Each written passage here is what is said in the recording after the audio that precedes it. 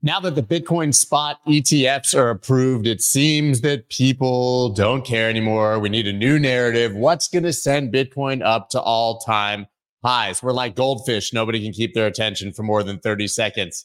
So what's going to take us to a new all-time high? Well, of course, we still have the halving coming up and plenty of other narratives with the election, the macro cycle, and of course, the entire next cycle of real-world assets and all the things that are coming to crypto.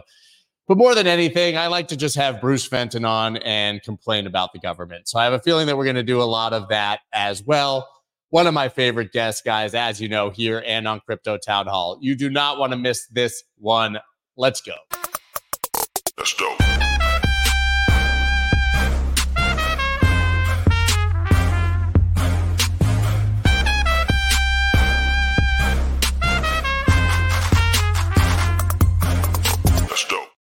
What's up, everybody? I'm Scott Melker, also known as the Wolf of All Streets. Before we get started, please subscribe to the channel and hit that like button.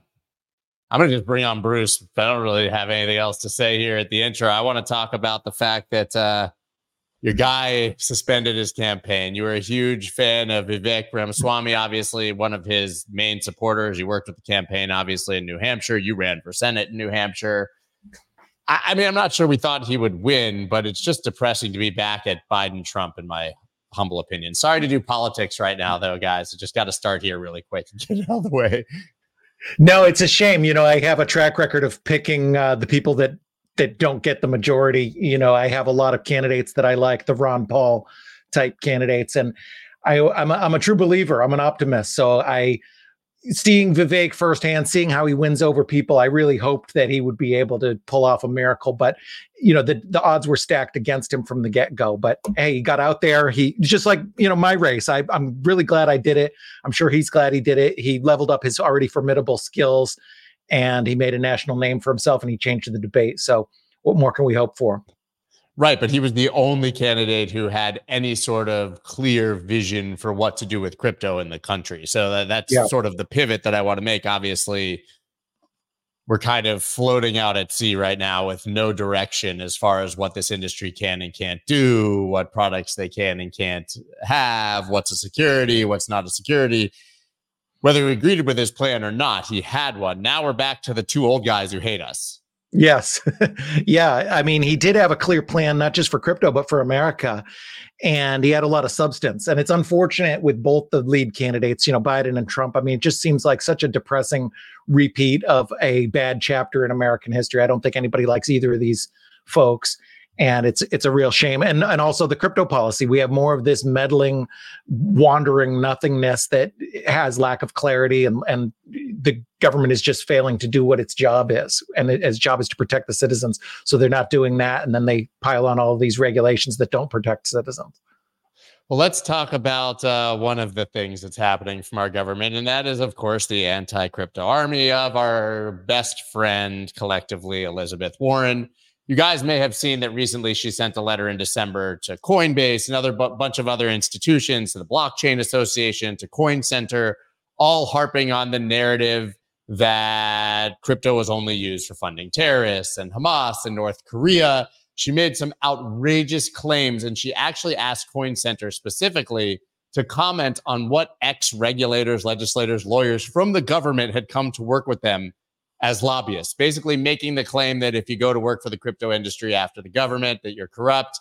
She said, I believe this abuse of the revolving door is appalling, revealing that the crypto industry is spending millions to give itself a veneer of legitimacy while fighting tooth and nail to stonewall common sense rules designed to restrict the use of crypto for terror financing, rules that could cut into crypto company profits. Last time I checked, Gary Gensler's from Goldman Sachs. Yeah, it's funny, and I'm glad Coin Center responded that it's none of her business. But it's particularly funny for Elizabeth Warren to be talking about a revolving door when prior to the Biden administration, she held the world record for the most money given to bankers by any politician. She was TARP administrator, and she supported giving $800 billion of taxpayer money to bankers. And at the time, I think 4 out of the previous 5 Treasury secretaries had all been heads of Goldman Sachs. So, you know, she's really one to talk about revolving door. Right. I mean, this is literally how things get done in the banking industry. I, does she think we're all just completely stupid and don't understand? I mean, who else is the crypto industry supposed to hire? I don't even know, by the way, how many of these employees they have at Coin Center. I Right? don't. I bet you it's not many. They declined to answer, but she's used to her world where people get $700,000-800,000 salaries for sitting around being fellows at think tanks. That's not the way Coin Center works. From what I know about them, they don't have that kind of budget. I would be shocked if they're paying six-figure salaries to some kind of former regulators or something. They probably have a couple advisors, but the good thing is they declined to answer. It's none of her business anyway. But she should look at her own industry. She should look at the defense industry if she's really concerned, which obviously she isn't.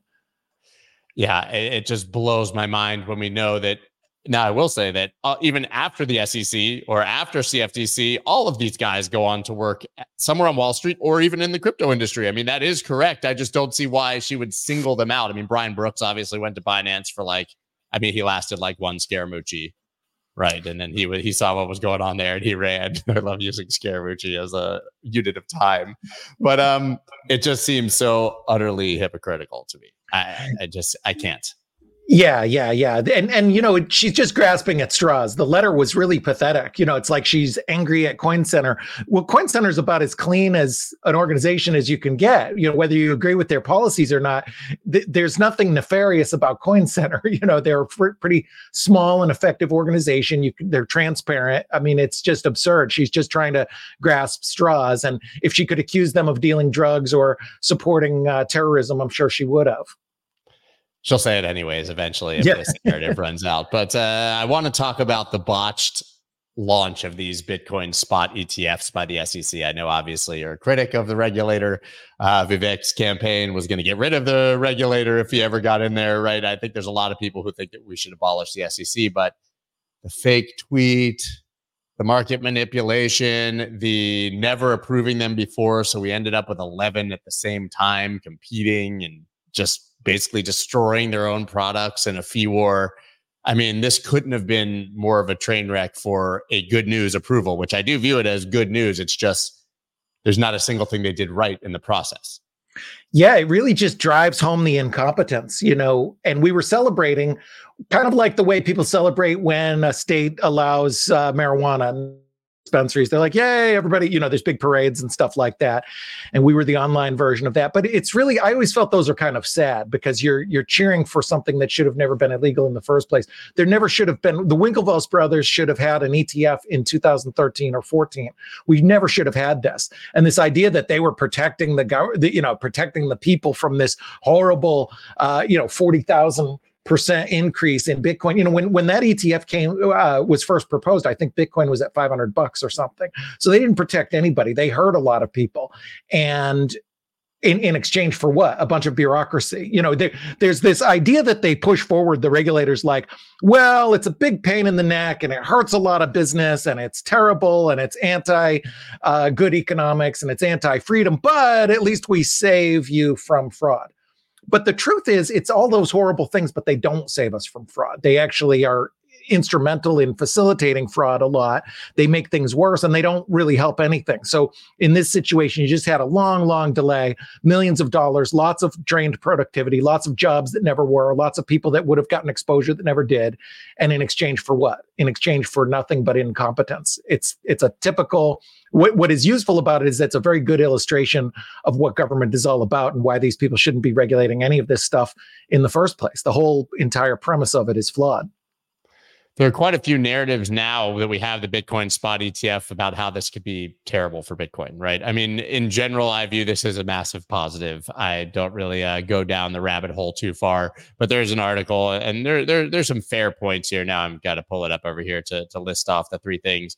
Basically, they said the three unexpected risks are that there's a single point of failure. The most obvious concern noticed by many prominent crypto individuals is that all the Bitcoins backing the ETF shares will be held by only a handful of assigned custodians. A new type of double spending attack. Another potential concern can be the so-called financialization of Bitcoin, or the transfer of practices from traditional finance into the Bitcoin economy. We become one of them, And number three is obviously the governance wars. If they control enough of the Bitcoin that potentially they could, fork it or have some major impact on the protocol. Do any of those scare you? Because I think all of us would have just rather had this ETF, like you said, in 13 and 14, and I doubt we'd be talking about this. We would have just been psyched. Yeah, they don't scare me, but those are great. It's a great list, and I agree with all of those things. I agree with that. I think it's inevitable that there's going to be a Fink fork, a Larry Fink BlackRock fork. We've seen this before. It's inevitable that these powerful Hollywood, or I call them Hollywood, these powerful Wall Street players, same kind of thing, right? establishment. But these powerful establishment players, it's inevitable that they're going to want to exert power. That's the way they're used to doing things. That's the way they think things work. And that's the way things work in Wall Street. So it wouldn't surprise me at all if there's a fork, possibly something like a fork that's based on more government controls, like, okay, let's put identity tracking in here. And that's going to be kind of establishment fork. But history also shows us that the other fork would survive, and then there's fractional reserve and other issues like that we see in the traditional system. I think that's a realistic concern as well. And then the centralization too. It is a problem. So far, Coinbase, for example, has been very, very good, but I believe they're custodian on the majority of these ETFs. There's only a couple other custodians. So that's bad. We don't want that. That's a liability for Coinbase. I think they have to just triple down on their security. But hopefully this centralization issue, hopefully it'll kind of reach peak around now. There's an incentive for other custodians to come along. And now that these things are approved and trading, it's significantly easier for them to go to the regulators and change their custodian or something. So I do like that Fidelity is their own custodian. I think that's interesting, at least for diversifying some of this risk. And we know that Fidelity's been here from the very beginning. So they're kind of the right ones. But I mean, to your point, I trust Coinbase. I think they're probably the best in the business, but you and I have discussed it. Like, we saw what happened with Prime Trust. We saw what happened with Fortress. I mean, these companies have one job and they often blow it. It's not really like, it's not 100% certainty that these companies or custodians are not going to lose keys or funds. It's a bit scary, like you said, to have them sort of all in one place, even if it ends up being the best place. It is very scary and it's very complex. And if you put yourself in a position of one of those top executives, that would be an interesting thing to do on a Spaces or a roundtable. Say, get 10 experts and say, okay, if you're the CEO of one of these companies, how exactly do you do the custody? It's not a trivial thing. I mean, we're way beyond like, let's go and get our hardware wallet and put our 12 words in on a little sticky pad right here or something like that. When you're dealing with this, if you have this kind of money and this kind of asset, which people aren't really used to, you really got to put a lot of effort. And the danger with that comes more complexity and more chances that some kind of hole is going to be, found in the systems that you use. So it's not trivial. I mean, the good news is it can be done. There's a lot of crazy, very, very mission critical things that are done in technology and even the military and aviation and banking and things like that. They deal with physical security, but it's definitely non-trivial. And unfortunately, like you said, we've seen some mistakes on this before. So, I'm certainly cautious of it. I'm assuming that they'd at least be covered this time if it's in the ETF structure by somebody. The big old government will come in and bail them out if something goes wrong in this case, right? Yeah, that is the trade-off when you go more TradFi. There is more of those kind of controls. There's SIPC insurance. There's different various insurance, and those may or may not cover depending on the situation. But when the more regulated it is, the more eyes there are. And I don't know if government would bail it out or anything, and maybe that's a bad thing. But it is one of the trade-offs theoretically that you have. All right, now I got to ask you about Vanguard. You're an RIA. You operate in this space. We have the approval of the spot ETF. This is the new logo for Vanguard. If you haven't seen it, it's their sinking ship. It's really, really good. What do you make of them outright dismissing allowing their clients to do this at all? They haven't even said that we're going to look at it and make a decision down the road. I do think that is somewhat pragmatic for some of the other big players who say, listen, we're stepping back. We're going to analyze it. Let's see which one of the 11 we want to offer to clients, something like that. But they've just said, no, it doesn't fit, and got rid of Bitto, which they were already offering. You're an RIA. What do you think of this? Yeah, it's just crazy. It's such a weird vibe. Like, it's the same vibe that these I picture them as losers basically, but these loser tech employees who are sitting somewhere, somehow there's somebody sitting at home right now, waking up, drinking their latte, looking at our social media posts and deciding if Scott and Bruce will be allowed to say what they want to say today, and I just think that vibe is just so weird. It's like, who on earth do you think you are? It's none of your business. It's who on earth's ever said that social media companies should be deciding what people say? Let adults do what they want. And the same thing, it's the same vibe for Vanguard. It's just this big, goofy establishment player. Who on earth asked you? Your job is to serve your clients. What on earth do you care what they buy? It's none of your business what they buy. And if you think it's a bad idea, explain it why you think it's a bad idea. Educate them. That's what firms are supposed to do. They're supposed to provide educational materials. But the fact is they can't, because they don't really even know anything about the asset. So it's not only a sign of this weird controlling authoritarian nanny vibe that you see so much in social media and tech and everything else in government, but it's just fundamentally wrong. They don't understand the asset. They haven't done their homework, and it shows to me. I mean, the positive thing is that it shows we're early. We get in our bubble and we kind of assume everybody knows this narrative, but yeah, there are a lot of people in my old career, the TradFi folks, who just don't know anything about this. They don't know that there's a 21 million coin cap. They don't even really know that Fidelity and BlackRock are involved. They don't know who Michael Saylor is. They certainly don't know his narrative. They've never really thought about what money is or what fiat is, or why this makes sense. And they just kind of lumber along through with these really goofy ideas. And it gets to a point where you're not really knowing what is going on in the world, and you're not knowing what's true. And they've missed out on the best asset class. You and I have seen a lot of people whose lives have been changed, and they're not doing the right service for their customers because they didn't have exposure to this asset, and they're really missing the boat. You made the point that most people still don't know. We got the approval. For us, it was this huge news event, but I'm going to imagine 95% of America maybe saw mention of it in passing, didn't read the article, and went on with their lives. What's the process like as an RIA? You can actually speak from experience now to getting to that place where people are educated and start to be interested, right? We know people talk to their RIA once, like every 6 months or something, right? So it's not like they called them the day it got approved and say, hey, man, which one of these do you want? So like, what's the timeline here? What can we expect as far as starting to see meaningful inflows from these people who don't understand or have no interest? How long is that going to take?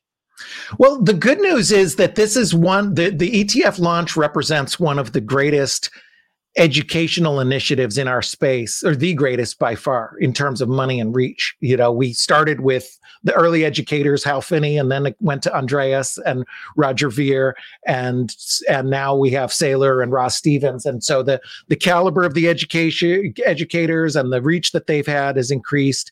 But this is a new level. So what's called wholesalers, employees of these fund companies, will go and meet the RIAs. They're like the super sales people. RIAs are selling to their clients, but the wholesalers are selling to the registered investment advisors.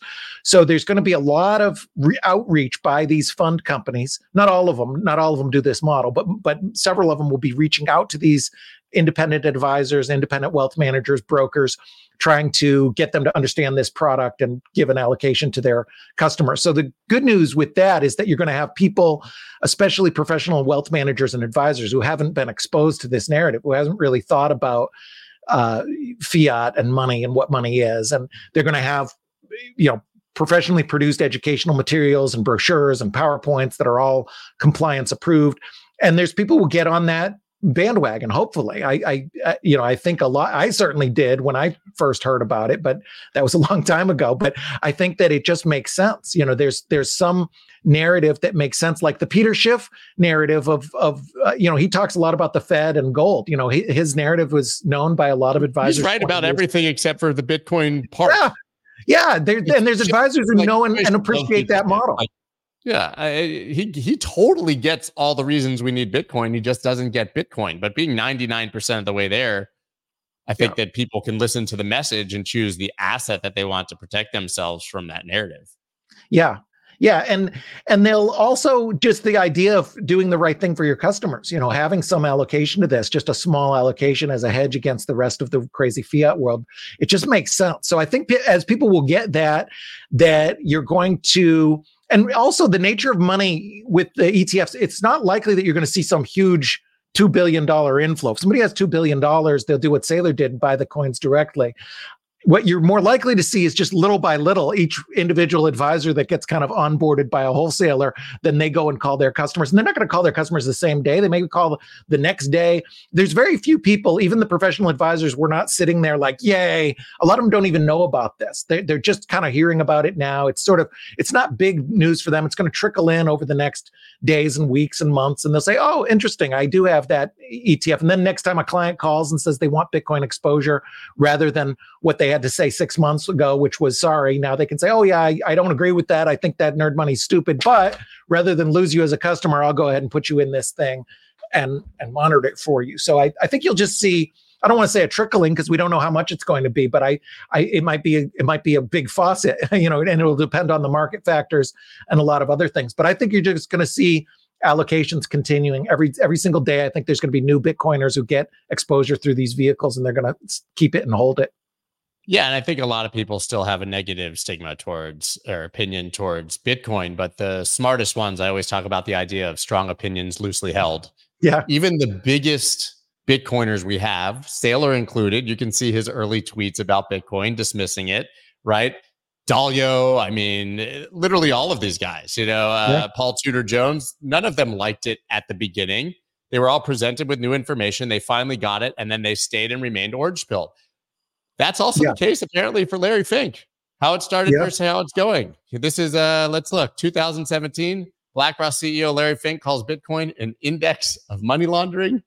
Now, BlackRock's Larry Fink says Bitcoin ETFs are just the first step in the technological revolution of finance. This guy is out, as I keep talking about, on a roadshow. Crypto is a flight to safety, a flight to quality, talking about the tokenization of all things. This is a superior product, talking about the importance of Bitcoin as digital gold. Okay, so the optimistic side of me says he got orange pilled. He got it. The pessimistic side says he's, pushing the narrative that's going to make him a lot of money, and I don't care. He's out there, and he's the most powerful person we could have doing this. This guy's like Saylor on steroids if you like for impact. Yeah. You can't get a bigger name. But Jamie Dimon maybe could flip and come along for the ride. That won't happen. But this is it. Larry Fink's the biggest name in finance. Well, there's Mohammed bin Salman. Didn't he come around a little bit too? No, a little bit. I know that but you're right. People in the industry. Yeah, Fink is like the level, and I've been saying this ever since I got into Bitcoin. In the early days, people used to talk about Jamie Dimon, and they in 2014, 15, they say, oh, he's afraid of Coinbase. I say Jamie Dimon is not afraid of Coinbase. I said, well, once it hits 10 billion, he can just buy it. And now, of course, it's past 10 billion and he didn't buy it, but they're not afraid. And it you have to understand the like you said, it's 100 sailors or more than 100 sailors. The power that Fink has, people that are 7-8 levels down from him who manage more money than anybody in our space, that like, it's really hard for people outside of finance to conceive of just how large and influential. And it's not just the amount of money, which is really, really significant. It's the type of money, and it's the type of, they can do underwritings, they can buy stuff, they can finance countries, they can really, really, really move mountains. And I'm not sure if he's totally orange pilled. And also to that point, BlackRock's so huge, this isn't even that big of a deal. That's what makes me think he's orange pilled, because what does he care about? I mean, fractional. I mean, even no matter how big this gets, it's going to be a drop in the bucket for BlackRock. Yeah. Even if the ETF had 25 billion today, he's not sitting there like, yes, I've made my career. That would be like, oh, cool, that's nice. It's like Bob Iger at Disney. They say, oh, this one streaming show, Mandalorian, did well. Oh, okay, cool. It's not. They've got the theme parks and everything else. That's the way BlackRock is. They're really, really, really huge. But clearly, these are smart folks. They're hearing the narrative. They maybe not, becoming ANCAP libertarians and going to PorcFest talking about audit the Fed, but they're on that path, and they do seem to understand the value proposition of Bitcoin, and that's a very, very, very big deal. And I will say, it can't be coincidence that every time Gary Gensler really does something negative against the industry or gets the spotlight in any way, shape, or form, it's like within 24 hours, Larry's out there just flipping the narrative. It right? is I mean, interesting. this industry was dead. Gary Gensler was suing Coinbase and Binance back to back. And out of nowhere, here comes Larry Fink with the Bitcoin spot ETF. We finally get the ETF approval. Gensler goes on TV and says, this is not an endorsement of Bitcoin. I still think this is all garbage. I got forced by the courts. And a day later, Larry Fink's on TV saying, the Ethereum spot ETF is coming next, which had to just like literally give Gary like something about Mary Hives, you know? I mean, just Yeah, there's not much they can do, at the end of the day. And one of the things that is discouraging is all this talk that we have about Gensler, and we spend so much time talking about Warren and Gensler, and it reminds me of an Ayn Rand novel, where we just talk about people. What do they say? Small people talk about people. It's better to talk about big ideas. And in our early days, that's all we talked about was ideas. And these days, unfortunately, it seems like all we talk about is people, because we have these tyrants who have reached out for more control. However, at the end of the day, this is a free country, and it does have capitalism, and it does have an economy, and the business leaders matter. And people like you and me, and especially Larry Fink, do matter, and they do have influence, because it's our economy at the end of the day. He represents tens and tens and tens of millions of customers. So for these regulators to say, oh, no, we're protecting you. It's like, well, how do you know?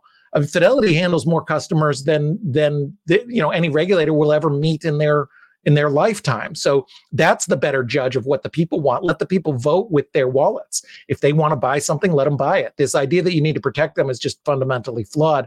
And I think that's a little bit of a smackback, because this is Larry Fink's industry, just like it's my industry and your industry. We want our country to succeed, and we want to be able to have people be able to buy what they want. And these tyrants need to be reminded of where their space is every once in a while.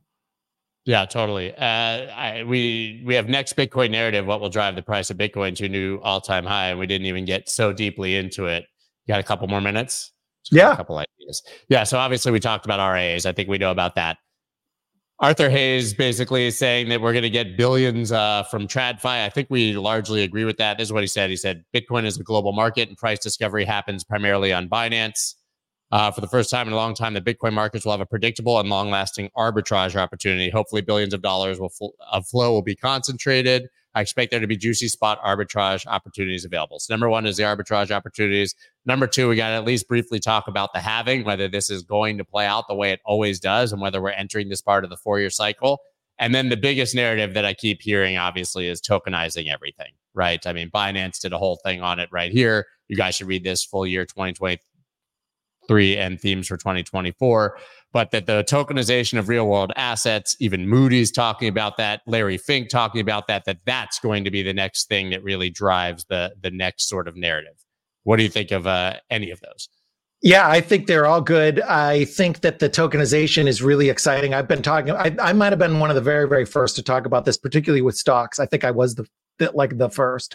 I don't know anybody who was talking about it before I was, which was a long, long time ago. And like a lot of things, I would have thought it would have happened by now. It was 8 years. It's been 8 years since Overstock released the first legal compliant securities token for a publicly traded company. It was issued on Counterparty. I think Ethereum didn't even exist then. So that should have been the thing that opened the floodgates and had thousands of these assets. But unfortunately, regulatory slowdown was the main reason that this hasn't taken off. But when you have big players like Fidelity and BlackRock pushing for this, and the industry has come a long way since then, there is a lot more tools and there's a lot more prototypes and use cases and licenses and things like that, licensed entities that can deal with this. I think it's inevitable, because it's just a better way of doing things. Everything right now is digital already. Your stocks, your bonds, they're all basically a digital token that's just run on a very, very bad centralized database and is really inefficient. And that's why it takes you a week, by the way. If you want to move your account from Merrill Lynch to Fidelity, that'll take you a week. And there's no reason for us to do that. And Gen Z is not going to tolerate that. The people who are 20 now, when they have money in 10 years, they're not going to tolerate this idea of like, oh, okay, I can move my Litecoin, I can move my tokens, I can move my art and my collectibles in half an hour, but I've got to wait a week and a half. It's just a poor system. A decentralized permissionless database actually does work quite a bit. And I've a lot of people disagree with that. I've done a whole bunch of videos explaining exactly why. A lot of people don't understand the problem about how the ledgers work now, and they're very clunky and complex. And this actually does solve it. So I'm bullish on that. I think that's good. I think there will be arbitrage opportunities, and just the overall institutional inflows is a big deal for sure. And this asset class is here to stay, which is great news. And the last one, the halving. You've been through all of them. Yeah. Is this one of those, if it ain't broke, don't try to fix it, like prove me wrong situations? Or has it become less impactful each time as the asset becomes more mainstream? There's more people here. It becomes a little less impactful, but it still has impact. It's supply and demand. One of the core value propositions of Bitcoin is supply and demand. It is limited in supply, unlike fiat that's kind of unlimited. So you have this very finite number of these coins, and people want one. Who doesn't want a Bitcoin? I mean, everybody wants a Bitcoin now, and there are not that many of them. I mean, there's 60 million millionaires, and there's only 21 million coins. And we can soft circle. We know, like, Winklevoss has a bunch of coins, they're not selling. Saylor has a bunch of coins, they're not selling. We can soft circle friends of ours that have a couple thousand coins here and there, or 10,000, some of the lucky ones, even 100. And there's just not that many. So you're gonna have a lot of people fighting for these coins. And when the supply goes down, or when the issuance goes down by half every halving, there's just less being produced every day, because right now all these miners are working hard to get some coins. There's going to be half as many. So you have the supply versus the demand. It's just basic economics 101, very pure and simple. And you don't need a lot of crazy, weird complexity to explain it. It's just supply and demand. I think anybody should be able to understand that. And it has real meaning for sure. I wonder how many coins are lost. Quite a few. There's some trackers that are out there. I actually mentioned this on Twitter. I said somebody should track it, and somebody was inspired by my post, and they say, hey, I made this tool, and they went and tracked it. And we know that there's like 2,200 coins in the Counterparty wallet, and there's this person, that person who's identified. So there's quite a few that we know for sure are lost, and then there's quite a few we can suspect are lost. I think there's over 100,000 coins in 50 coin rewards from the earliest blocks who've never moved. So if you never ever moved 50, and now 50 coins is real money, a couple $1,000,000. Yeah. So those are probably lost. So there's quite a few coins that are lost and quite a few that are held. Yeah, you would have at least moved them to like a better wallet. Yeah. The computing in 2010. They didn't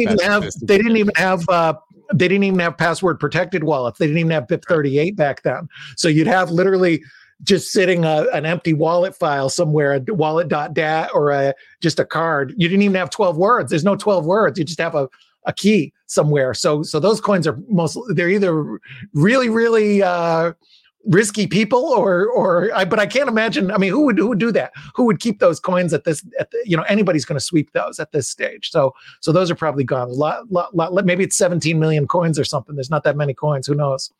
Before I let you go, did you see that last week somebody sent like $1.2 million worth to the Genesis wallet, or to the Satoshi's wallet? Yeah. How was that? I don't know. Somebody said they speculated they were trying to get him to dox himself with this new $10,000 IRS thing. But why would you send $1 million? Just send 10,001, and it just seems like a very strange thing.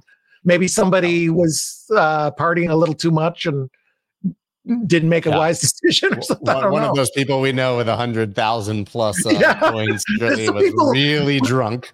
There's some people who do some. Well, you probably remember the days when who was it? Somebody went on Reddit back maybe 2014, and they started giving like 100. They gave over 1,000 Bitcoins in tips. They were given and even back then, Bitcoin was a couple $100. So money. It was money. Yeah, so they gave like back then $1 million worth of Bitcoin, So people do crazy things, I guess. Absolutely. Wow, man. Bruce, thank you so much. Everybody should be following Bruce. I'm sure I'll see you very soon, maybe even today on Crypto Town Hall. I don't know. Sounds good, sir. Thank you so much for joining, man. I'll speak to you soon. Thank you. Have a good one. All right, guys. Actually, it's going to be a short show today. Wick is not here, apparently. So we're going to wrap it up and head on to tomorrow. I'm not sure who tomorrow's guest is, but I can tell you that Thursday we're going to have some fireworks, because we've got Max Kaiser and Stacy joining live from El Salvador. Probably think I'm a pretty evil shitcoiner. So Bruce was fun. Now imagine Max and Stacy. So that's what we got, I know, on Thursday. And I'm imagining whatever we come up with tomorrow, It's going to be awesome. Cloud Casino saying, holy shit. Yeah, we got them both. I've had Max before. I wish I had the clip here right now of when I interviewed him in person in Miami at Bitcoin Miami, and the expletive rant that he went on about Elizabeth Warren. It included body parts. I think crack whore. One of the words that he used. Not, I would never say that out loud if it wasn't quoted from someone else. It's going to be fun, regardless of your feelings about him and you think whatever. It should be very entertaining, and we should get some perspective. And frankly, I've never had Stacey on, so having both of them will be a lot more fun. Jeff will be skipping. Max, you over the top. I bet you'll be here, right? Anyways, guys, that's all I got. We will see you back here on the Moro shorter than one Scaramucci till you see me next. Peace. That's dope.